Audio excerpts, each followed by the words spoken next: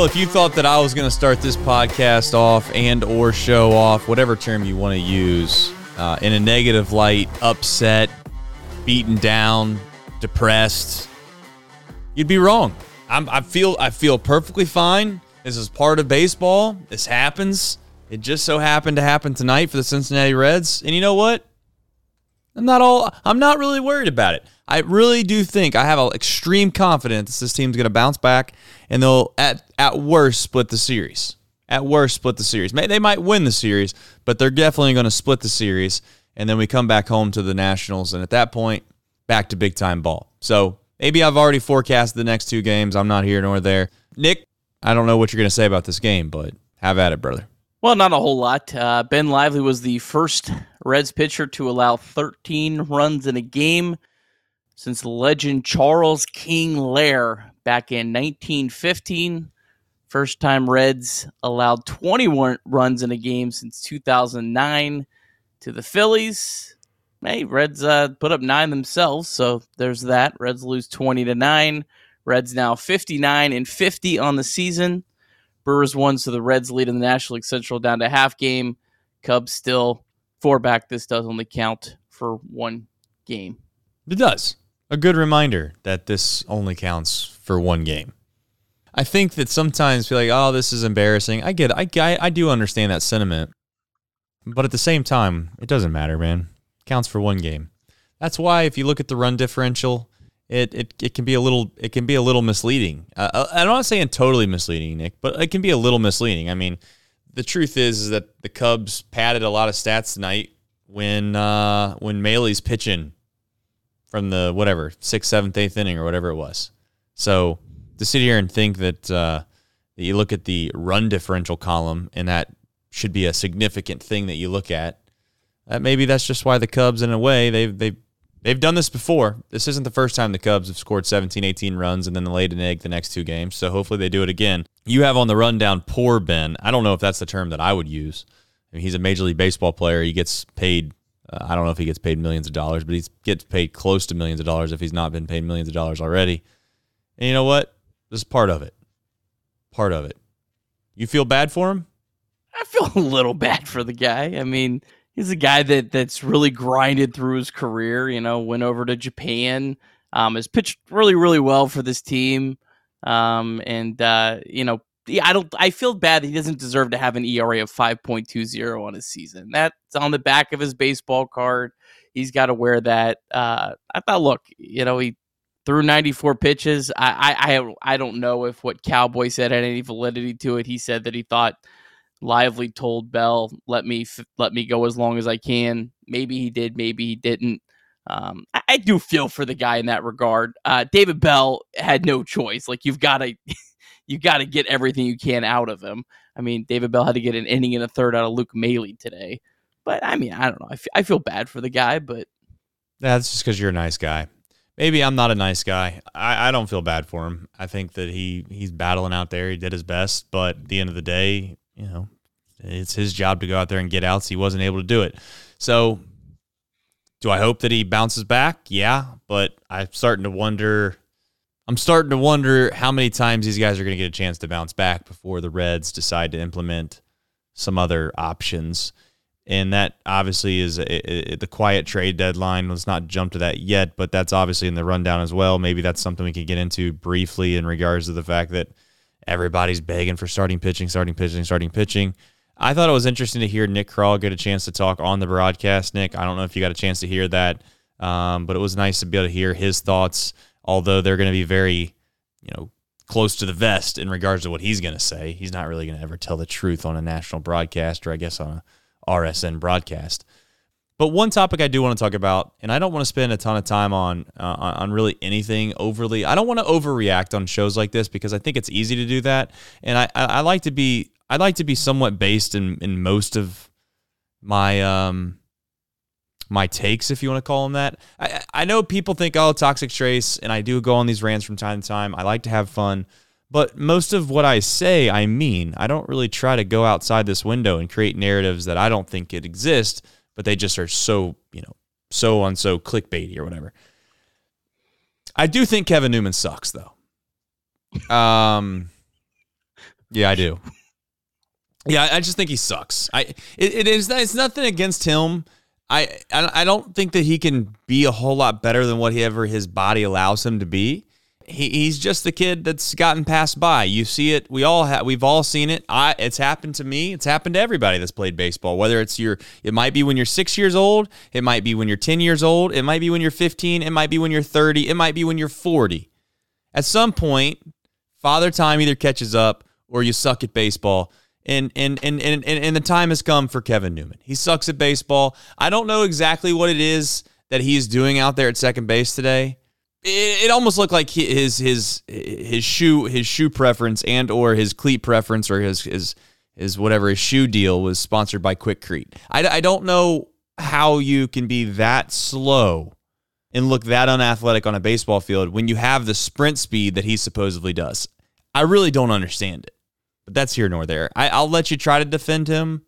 I don't know how you're going to defend and tell me that he should play really defensively at second base ever again.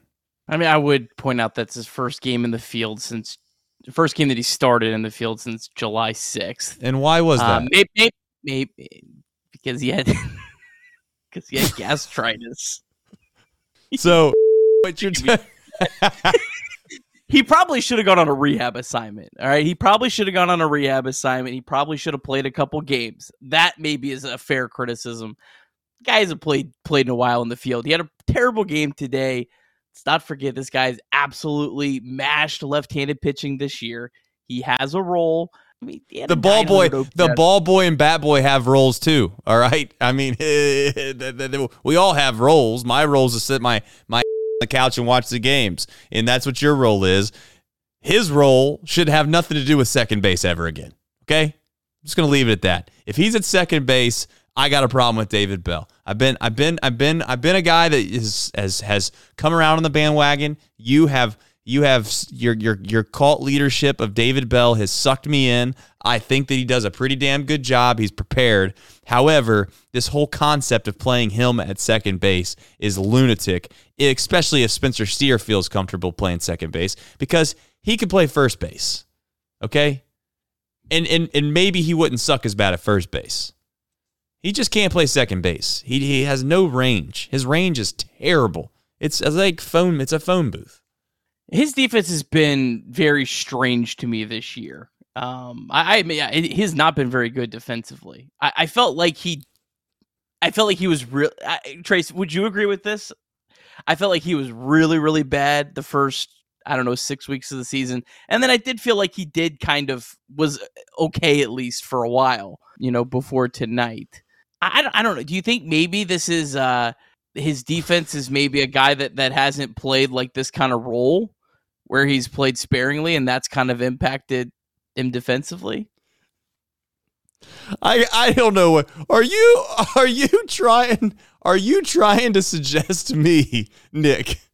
Or I don't know what you said for the last 15 seconds, but are you trying to suggest to me that Newman has a spot on this team in the infield at second, short, and or third base? Yes or no? I want to know yes or no. I think he has a role as a platoon player on this team. I'll say this. I think Kevin Newman is a better defensive player than Spencer Steer right now. I know he hasn't shown it, but Spencer Steer has not been a great defensive player either. Spencer's been a valuable player that's done a lot for this team. Spencer, look at his defensive numbers. Oh, they're Kirby. Here we go. Old Kirby licks. Where in the world, Kirby, are you telling me that Spencer Steer didn't play good defensively? He's probably playing good defensively, maybe, just because one day he's left. The next day he's at first. The other day he's at DH. Now he's at second. Oh, now you got to go play third. Can you possibly play right field today? Yeah, maybe you can go play right field. Are you trying to convince me that Kevin Newman is a better defender? I want to hear this with my own ears. Kevin Newman is a better defender than Spencer Steer. Say it, Nick. Yes, I believe. Oh my God. And you know what? This is the same guy that told me that Spencer Steer was going to have a lower OPS than who was that bum out in right field? What was his name? Will Myers. That's right. Remember that? We need to dig that take up too. Something about you and Spencer Steer. You must not be watching the same guy. Nick, let me be clear. He wears number 7. He plays on our team, all right? He wears number 7. Make sure you're not missing it. He's not wearing number 25. Is that what number? Nope, that's David Bell. 20. He get the between the gastritis stint and the fact he's never played, I can't even remember the clown's number anymore. Anyways, see, here's the thing. I was not going to get excited on this stream. Everything's fine. The Reds are fine. They're going to bounce back tomorrow and win. I just can't believe we're having a rational conversation about Newman even sniffing the infield. Did you see the play he made today? Did you watch the play today? Okay, I'll tell you why his defensive metrics. I need to calm down. I'll tell you why his defensive metrics are fine. Because if the blind hole that the Chicago Cubs scorekeeper is gonna give a hit on a guy that olays a ball, it looked like he was scared. It looked like my 10-year-old son the first time I ever hit him a hard ground ball. He's like, oh, here it comes. Oh, here it comes. Watch out. And the next thing you know, that's a hit? Well, if that's a hit, then yeah, Kevin Newman, sure. I guess he's a great defender if that's a hit. Because in my world, that's an error. If I was Ben Lively, I'd tell him just leave the glove in the dugout, bro. If you're not going to try to get in front of the ball and make a play, don't worry about it. But anyways, that's here nor there. I know you're probably like, oh, Trace is rambling on. I think Kevin Newman sucks at baseball. I'm never going to agree with the fact that he's a better defender than Spencer Steer. Never. Not even one iota. Only thing I would add here is the defensive metrics have absolutely nothing to do with the official score. It's completely separate, completely different. How it's scored an error or a hit, it's not involved. I don't know. Kevin Newman has a pretty long track record of being at least an average to slightly above average defender. I do think maybe there's something about him because he's been a guy that really throughout his entire career has played almost every day. This is really the first year he's kind of been in a role where he plays very sparingly, and I think it's maybe messed up a little bit. Perhaps. Or the gastritis got to him. But Spencer Steer has really, really bad defensive numbers. Can they both be bad defensively? Is that possible? Well, I mean, you say that, but I think Spencer Steer is not maybe great in left field, but that's no fault of his own. I mean, he has -4 outs above average at third, -6 at first base. Not really even any data yet on second base. I'm interested to see how he looks at second base. He says he's more comfortable there. And again, like I've said, you don't want to be a prisoner to small samples of these stats. Can I ask a simple question that you may or may not know the answer to? Because, I mean, I'm sure there's way more people out there that are clueless like me, just absolute idiots when it comes to this analytic stuff. If scoring isn't a metric that's used to help these defensive metrics, what is it exactly? Is it just where they're positioned on the field, the exit velocity of a pitch, and whether they made a play or not? Explain to me where these numbers come from, or do we not know that? And that's okay if you don't. There's two very different metrics. The first one is the defensive runs saved. Defensive runs saved is pretty much entirely a human eye test, but it's an independent agency called the Fielding Bible that watches every play. They give a scoring number for each play, and they have a calculation, and that's how defensive runs get.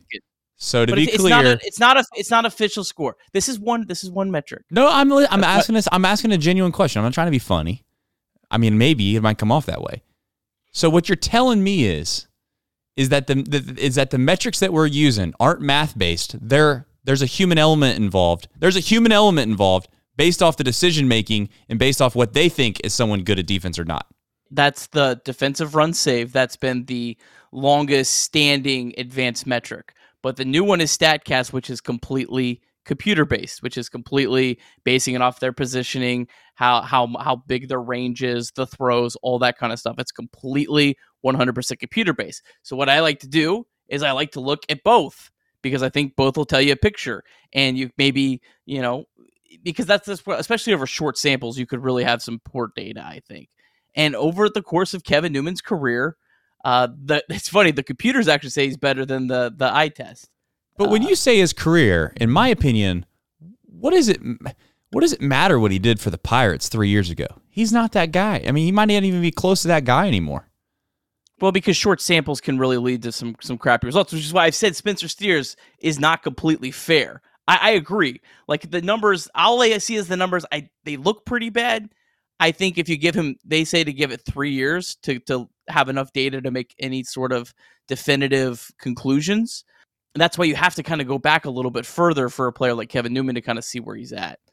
I don't know. I mean, it just, Kevin Newman like came up as a shortstop. Like he was traded to the Reds as a shortstop. I have to believe he could be at least decent defensively. Here's what I don't understand. And this is where and this happened when I worked in the scouting and when I did scouting for college and all that. What somebody did 2-3 years ago should not have a bearing over what you see with your eyes now. You can sit, and I'm not saying, let's hear me out for just a second. Guys change. Guys get better or they get worse. No one stays the same hardly ever. And yes, over a certain period of time, you could say, well, he's going to come out to his average because we've seen enough of a sample size. But at some point, that's not true either, because guys get worse and they have to retire because they used to be good and then they suck. So if you can't use your own eyes by figuring out when a guy might start being on the sucky side of his career, a la Kevin Newman, then I can't help you. If you can't watch Kevin Newman tonight and feel like he's absolutely a trash bag on fire in the middle of Brooklyn, I don't know what to tell you. He looks like he's lost out there. He's olaying balls that, quite frankly, were important at the time when the final score is 20-9, Nick. I do sound like an idiot when I say that was an important play of the game. But you know what? That was early in the game, and that would have led to probably an early out, and you never know what can happen. But no, he wants to olay it. I almost thought it was so bad, I thought maybe the umpire got in his way. God's honest truth. I'd ask him after the game. On that ball that was hit to you, the very first ball that was hit to you in the game, did you see it? Did the umpire get in the way of it? Walk me through what happened right there. Because you decided to olay it. I don't know. I thought he was terrible tonight. I'm not saying he was good. I thought he was terrible. Yeah. I'm just saying the guy hadn't started in a month. We'll see. And, it's like a 0 for 4. That's fair. But I would just say this. That's how I view it. If Kevin Newman doesn't have the freedom to suck this bad. If you're only going to get to play once every 2 weeks, you can't be this bad. And I know that's not fair, but that's very similar to like a kicker, in my opinion, in football. I mean, yeah, you might only get 1 or 2 kicks this game. In a big game, you might only get 1 kick. You can't mess it up. If you mess it up, there's plenty of other guys in this league that can mess it up just as good, that have other things they bring to the table that I would argue are better from a metric standpoint that we could utilize. All right, that's enough on Kevin Newman. The other final point was Tyler Stevenson. I know I put out a tweet on him. I think that I'm off. I'm off of the luring back in on the Tyler Stevenson thing. I just can't do it anymore. I've tried. I'm just done with it. I'm going to let it ride. I'm not going to be toxic about it. I'm not going to be a hater. I'm not going to be like, oh, Tyler Stevenson every single game. He's horrible.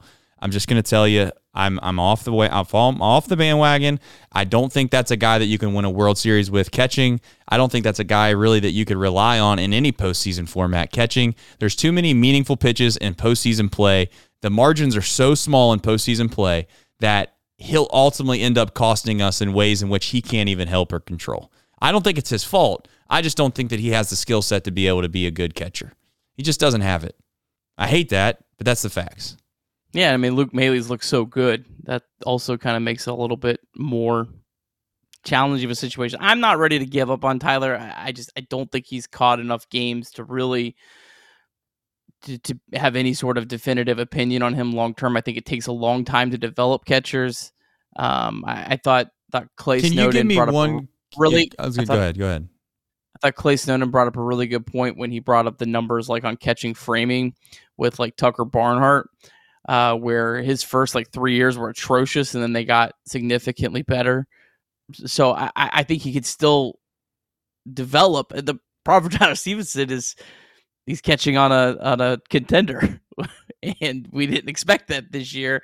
And now you're kind of in a spot where you're like he could be costing the team at time, especially there's two issues here. The first issue is he's not hitting enough to offset the defensive struggles.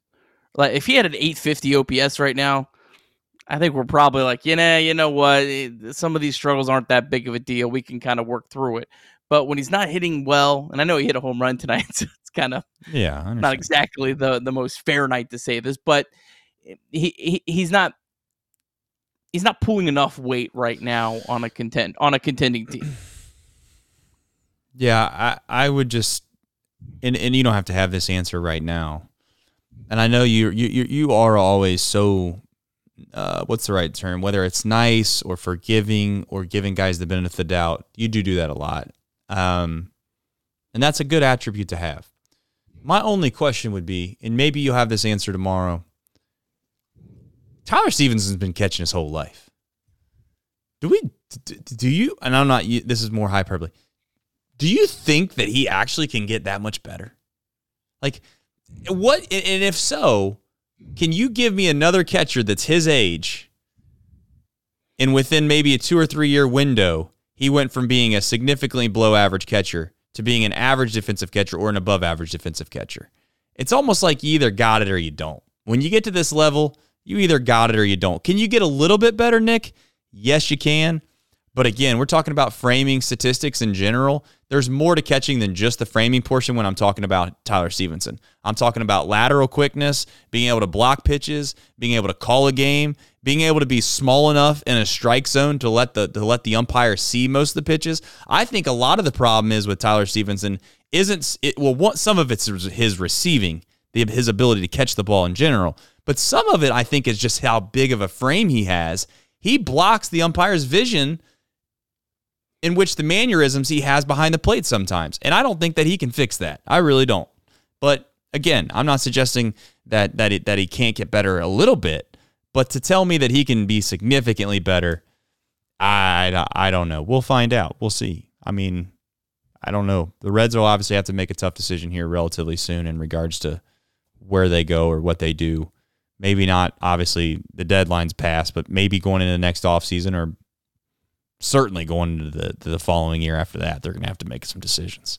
And I don't want to put words in your mouth. I know you're not like a huge you're not sitting here saying Stevenson's the answer. I think you're just trying to say that he's got room for improvement or he's got an ability to improve. Yeah, I mean, I think if he could just get anywhere close to average, I think he could be a solid big league catcher because I think he's going to hit at least average. I think if you have an average defensive catcher, an average hitter, that's actually a pretty solid player. That's a pretty valuable player. So sure.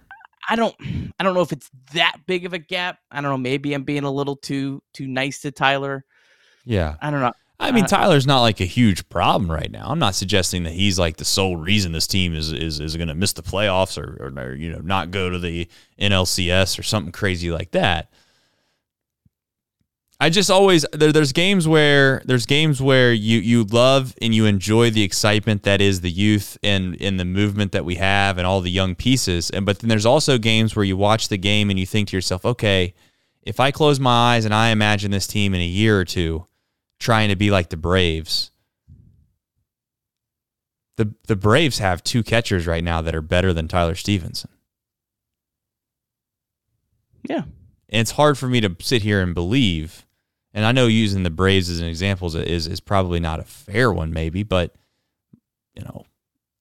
it's just one of those things where I don't know if I see Tyler Stephenson on a team that he's catching every single day, and he's on a team that's going to have a chance to win a World Series. We'll see. Quiet trade deadline. Go ahead. You got any final thoughts on that? Last point is. Yeah, go ahead. Today was his 158th career game starting behind the plate. It's not a lot. He had the 2020 season, got pretty much wiped away, didn't even get to catch in the minor leagues. Then he had that really brutal injury last year. So I'm willing to be a little more patient and see. I hope he has a big offseason. I hope he finds Ryan Hannigan and goes and works out with him and really works on his craft. Because I also don't know how much time he was actually able to work this last offseason. Because I don't know the shoulder injury. I don't know how much time he had to take off. So I hope he really works this offseason. And I'd be willing to see what he could do after a full offseason, hopefully staying healthy, be able to work all offseason, come back and see what he could do next year. Okay. No, that's fair. 2 points that have been made I want to bring up in the chat. One is Branch Brown says ABS stops all this framing stuff. It does, but I mean, if that's what we're waiting on for our catcher, then that's kind of a wild thing. I mean, that's all I would say. I mean, if that's our saving grace for the catcher that we think's our future catcher, well, let's hope. I mean, I do think it's coming, but I mean, that's kind of a wild thing. It'd be like, yeah. It might not even be here. It might not even be here before Tyler's career is over with the Reds. Yeah, but it was. And then Molly says quickly. She says, "Well, the Braves are damn good. That's a bad example." Well, that's what I mean. I mean, that's the point that I'm trying to make. Is that eventually that's who we have to be to win a World Series in a way. Like that's who you're trying to accomplish. That's who you're chasing. That's who you want to become. The Bengals fans probably looks at the Chiefs and they think, okay, we need to be just as good as the Chiefs, if not better, to win the Super Bowl.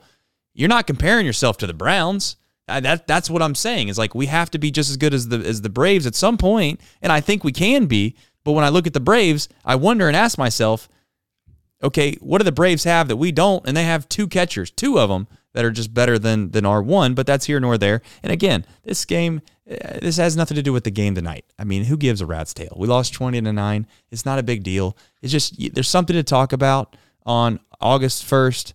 And we're still in first place. I'm not worried about it, but it's just something to discuss. Quiet trade deadline. I had no problem with it. We had a little bit of a trade talk earlier today.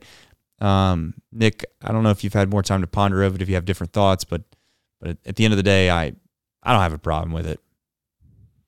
Yeah, I don't have an issue with it, and I don't feel like it's, after the fact. I think we kind of said going in, we wanted for sure the Reds to get a left-handed reliever. They did get that. We would have loved for the Reds to get a starter, but not to overpay. And based on just about every trade that I saw, it didn't seem like any of them made sense. The one thing I did kind of think about trades after, having a little bit of time to think about it today is I don't remember seeing a single pitcher that got traded that was like a straight salary dump. I don't remember anyone like that's in position players too. I don't really remember almost anyone that was like a salary dump. Like everyone had some sort of prospect. Like even Lance Lynn fetched a decent prospect. And that was what I was banking on a couple of weeks ago when we were talking about this. Right. Is I think the Reds should be looking for that salary dump pitcher. And if someone in the chat can think of someone, please let me know. I was kind of looking through and I was like, everyone costs a prospect. And so that I think maybe changed some of the Reds' thinking, because I know a lot of people went back and said Kroll said they were going to spend some of the extra money that they have. Well, I don't think there was a player that became available that was literally just money like you would take on in the past. Like an example of this, back in 2019, Reds took on Kevin Gausman for nothing. Now, that was off the waiver wire, but it still would have been the same concept this year. And obviously, Kevin Gausman ended up turning out. Reds fixed him and turned him into a great pitcher. But that was the kind of move that you could get for nothing. And I don't think there was a move like that available this year.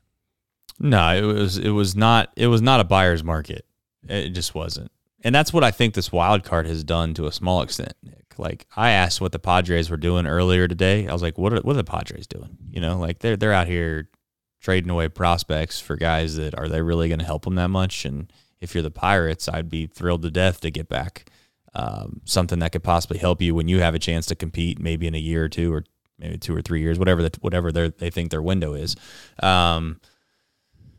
But that's what the wild card does, and I think that's actually a good thing, Nick. I think it's a good thing. I like the idea that there's more fan bases that are active. There's more fan bases that think at the trade deadline that their team should be buyers, because that's better for the sport. How nice is it to see a bunch of Reds fans this year arguing, and I say that in a fun, nice way. Some people take arguing as this negative thing. I think arguing healthy can be some of the best. It can be some of the best interactions you have in your life. You can learn a lot of things from arguing with people if you open your mind and you listen. But I like the idea of fans arguing over whether or not you should go get this guy or go get that guy, or whether you should be buyers or sellers, or whether you should hold pat. That's what this game needs. And I think more importantly, when we discuss kind of Major League Baseball as a whole, allowing more teams in the playoffs ultimately does that. And I think the more and more teams or fan bases you can keep engaged and excited, is a great thing for the product. Baseball's growing. It needs to grow. They've made the product so much more consumable. I know that many people were worried about the time, the pitch clock, and the maybe the bigger bases, and with the 3-batter rule and all these things where it was taken away from the game and whatever it may be. Listen, this game is very rooted in statistics. It's very rooted in history. People don't really like to change much when it comes to nostalgic things.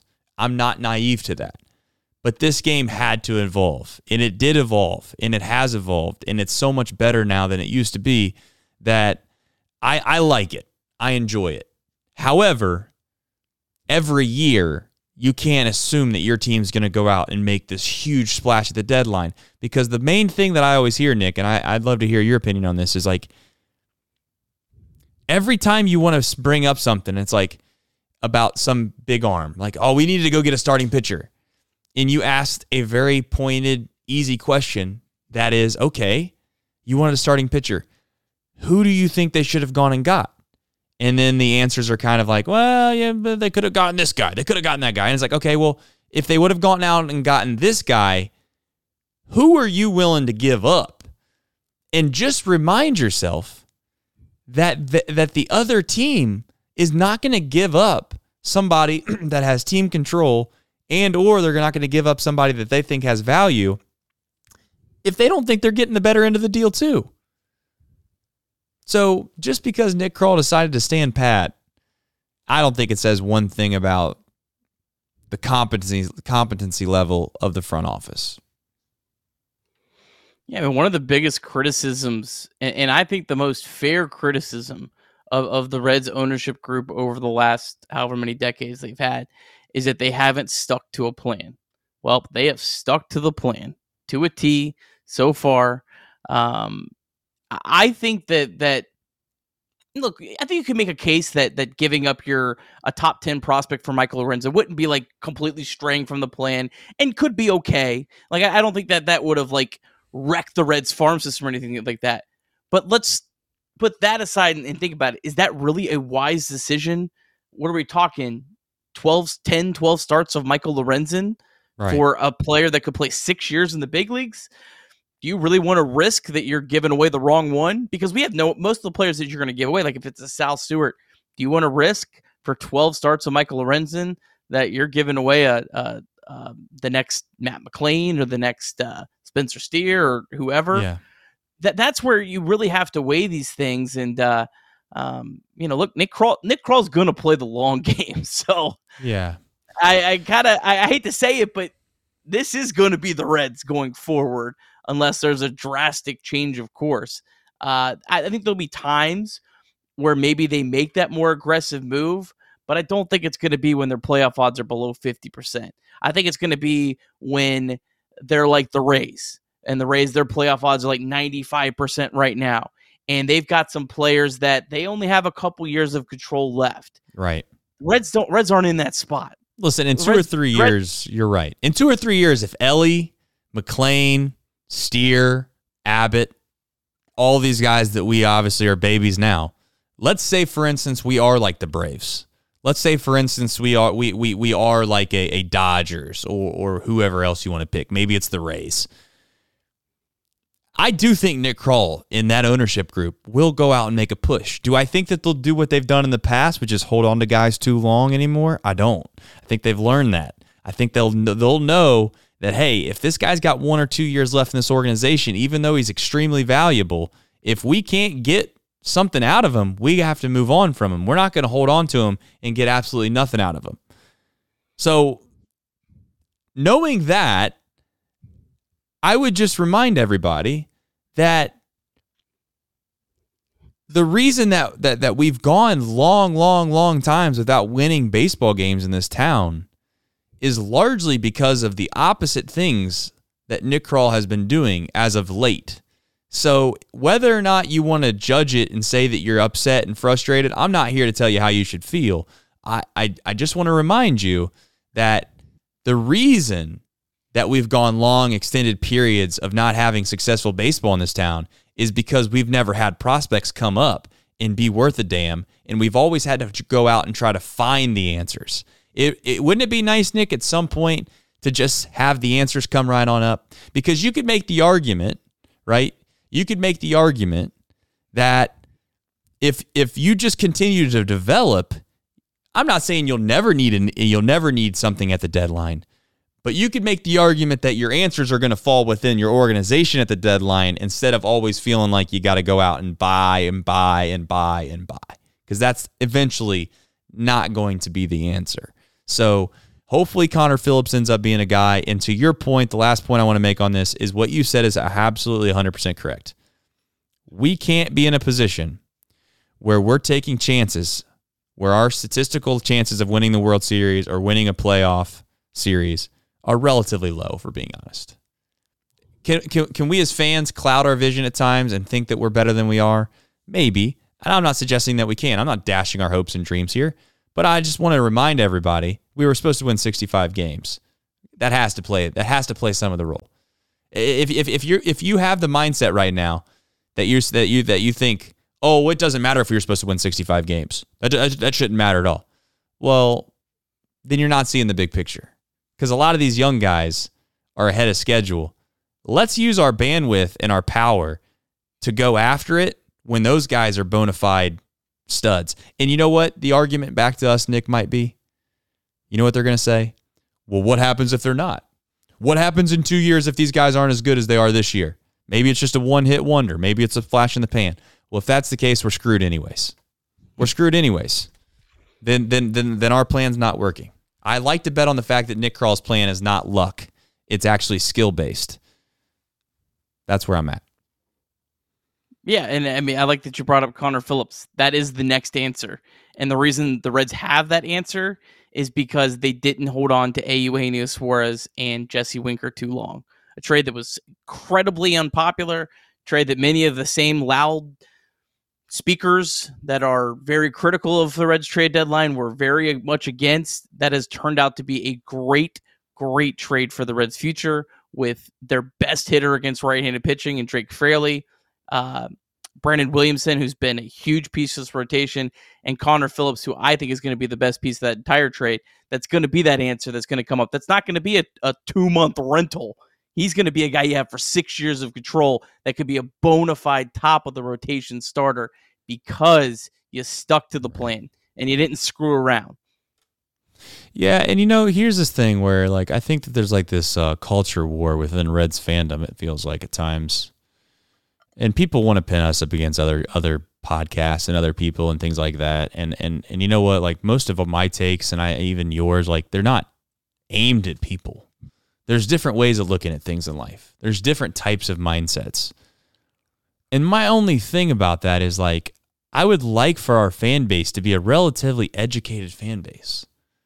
A fan base that actually understands the dynamics that are at play within the whole system. Major League Baseball is not a fair and equitable fight, man. It's not. Shit's rigged, basically, for teams that spend a lot of money.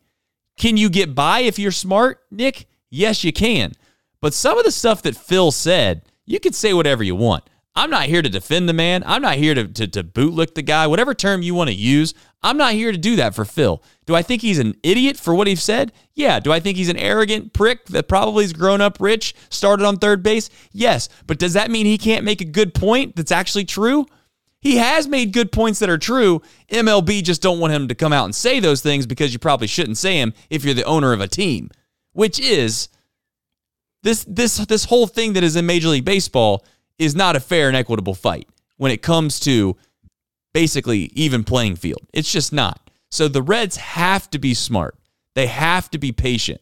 They can't try to play like the big dogs and think they're going to get away with it. They can't be the Dodgers, Nick. They can't. They can't do what the Dodgers did and give away prospects for Lance Lynn and know on the back end that they'll probably be able to just fill that hole with money on one or two position players down the road. That's the truth, like it or not. Doesn't mean the Reds can't compete. Doesn't mean the Reds can't win. But that's part of the truth. And it's not even the Dodgers. It's just look at the team the Reds played tonight. Doesn't matter how much the Reds spend. And I think we all want the Reds to spend more. I would love for the Reds to spend more. I think the Reds should open their pockets a little bit in free agency this offseason. No question about it. But the Reds' money is always going to run out before the Cubs' money. I don't know how anyone could even think otherwise. Like, it's going to. Look at their resources. So you have to outsmart them. You have to be more patient than them. You have to not give in to the fan base. And the one thing you got going for you is you don't have as many. You don't have as many people. You don't have 6 sports talk radio shows Right. at your head when you got a chance to win.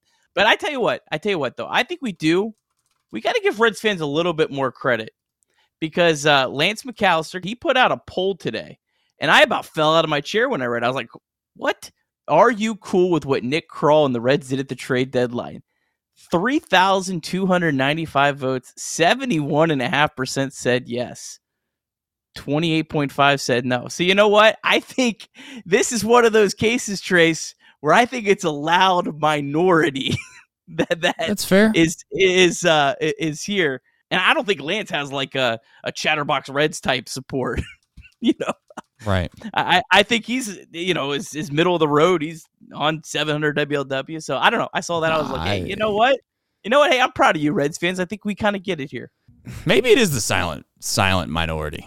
Or what would it be? The vocal minority would be the term to use there. Yeah, I don't know. I think we're in a position where, at this point, it is what it is because Nick Krall did what he did, and he doesn't give a damn what the Reds fans think, and that's probably the way it should be. All right. Reds MILB. Got some good stuff tonight. Do we? All right.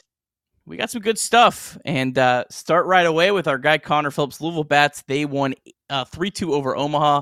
The Bats scored 2 runs in the bottom of the 9th to walk off the Omaha Storm Chasers. Bats now 54-47. Connor Phillips, 5 shutout innings, just 3 hits allowed, struck out 4. Connor Phillips now has a 1.95 ERA through 6 starts at AAA. Marte 0-for-2 did walk twice, stole a base. Jose Barrero did steal a base as well. And then Casey Legumina on his rehab assignment pitched a perfect inning. Tony Santillan also threw a scoreless inning. Chattanooga, they lost 9-2 to Tennessee. Rough night. That's the Cubs affiliate. So rough night overall for the Reds against the Cubs. Lookouts 51-45 on the year. Reese Hines 1-for-4. Blake Dunn 0-for-4. Dayton Dragons, they won 5-4. Dragons, they've now won 9 of 10, now 51-46 on the season. Playing really, really well of late. Edwin Arroyo, 1-for-3, double, stole his 23rd base of the year. Matt Nelson hit his 13th home run. So Dayton Dragons playing really good baseball. And our Daytona Tortugas, they finally got a big win. They won 11-2 over St. Lucie. They ended their 6-game losing streak, now 41-53 on the year. And there was some big-time performances from some guys that maybe came up in some trade discussions. And Nick Krall said, I'm not trading any of these guys. Cam Collier, 3-for-5 with a double. Sal Stewart, 3-for-3, double, stole his 10th bag. Hector Rodriguez, 3-for-4 with a double. And Victor Acosta, 2-for-5. So all the big players down at Daytona had a big night. And we don't talk about the Arizona Complex Reds a lot, but Hunter Green threw 2 shutout innings, only allowed 1 hit, no walks, struck out 3 in his return. Vladimir Gutierrez, he also pitched a scoreless, saying it was his 2nd game for the ACL Reds. And then, hopefully I don't butcher our young hero's name, Xing-En Lin made his professional debut. The 17-year-old shortstop was 0-for-2 with 2 strikeouts, got lifted early. I'm sure that was probably planned just to kind of get his feet wet, but nice to see him making his professional debut. Another talented player in the Cincinnati Reds organization. Who, what, when, where, and why, Nick? I know everybody might know, but they want to know probably who's on the mound. Let them know about it. All right, Reds, Cubs, game 3 of 4 of this 4-game series. Cubs will have Drew Smyly on the mound, 8-7, 4.50 ERA. Last 6 starts, he's got a 6.94 ERA. Fielding independent pitching, that's 6.45 also, so not looking good there. Drew Smyly has struggled at Wrigley Field this year. He's got an ERA of 5.94. And against the Reds this year, in 2 starts, he's got an ERA of 10.6. 16 hits in 9 1/3 innings. So Reds, another lefty. So guess what? You're probably going to see Newman in there tomorrow, brother. Let's go. I hope he hits a grand slam. Oh, man. All right, and then Brandon Williamson for the Reds, 3-2, 4.48 ERA. Brandon Williamson has not allowed a home run in 5 of his last 6 starts, and after what we witnessed tonight, that stat is very encouraging. He's been outstanding in July. It's August now, but 5 starts in July, he had an ERA of 2.45. So Brandon Williams has been a huge part of this team. He faced the Cubs earlier this year back on May 27th. It's only his 3rd career start, 4 1/3 innings, 4 earned runs allowed. Reds came back and won that game 8-5 at Wrigley. The Reds are going to win one of the next 2 games. They might win them both. I'm telling you, I feel confident in that. Well, thank you for joining us for today's episode of Chatterbox Reds. We greatly appreciate all of the love and support. If you have not yet subscribed to Chatterbox Reds on your favorite podcast platform, well, what are you waiting for? Do it right now, as we have new episodes available bright and early the morning after every single Reds game this season, just in time for your daily commute, your morning coffee, or however else you get your day started. And also, make sure that you're subscribed to Chatterbox Sports on YouTube so you can join us live after every single Reds game this season and be a part of the conversation. Hit the bell and turn on notifications also so you can get alerts on your phone whenever we go live. Well, we hope that you have a fantastic day, and as always, go Reds.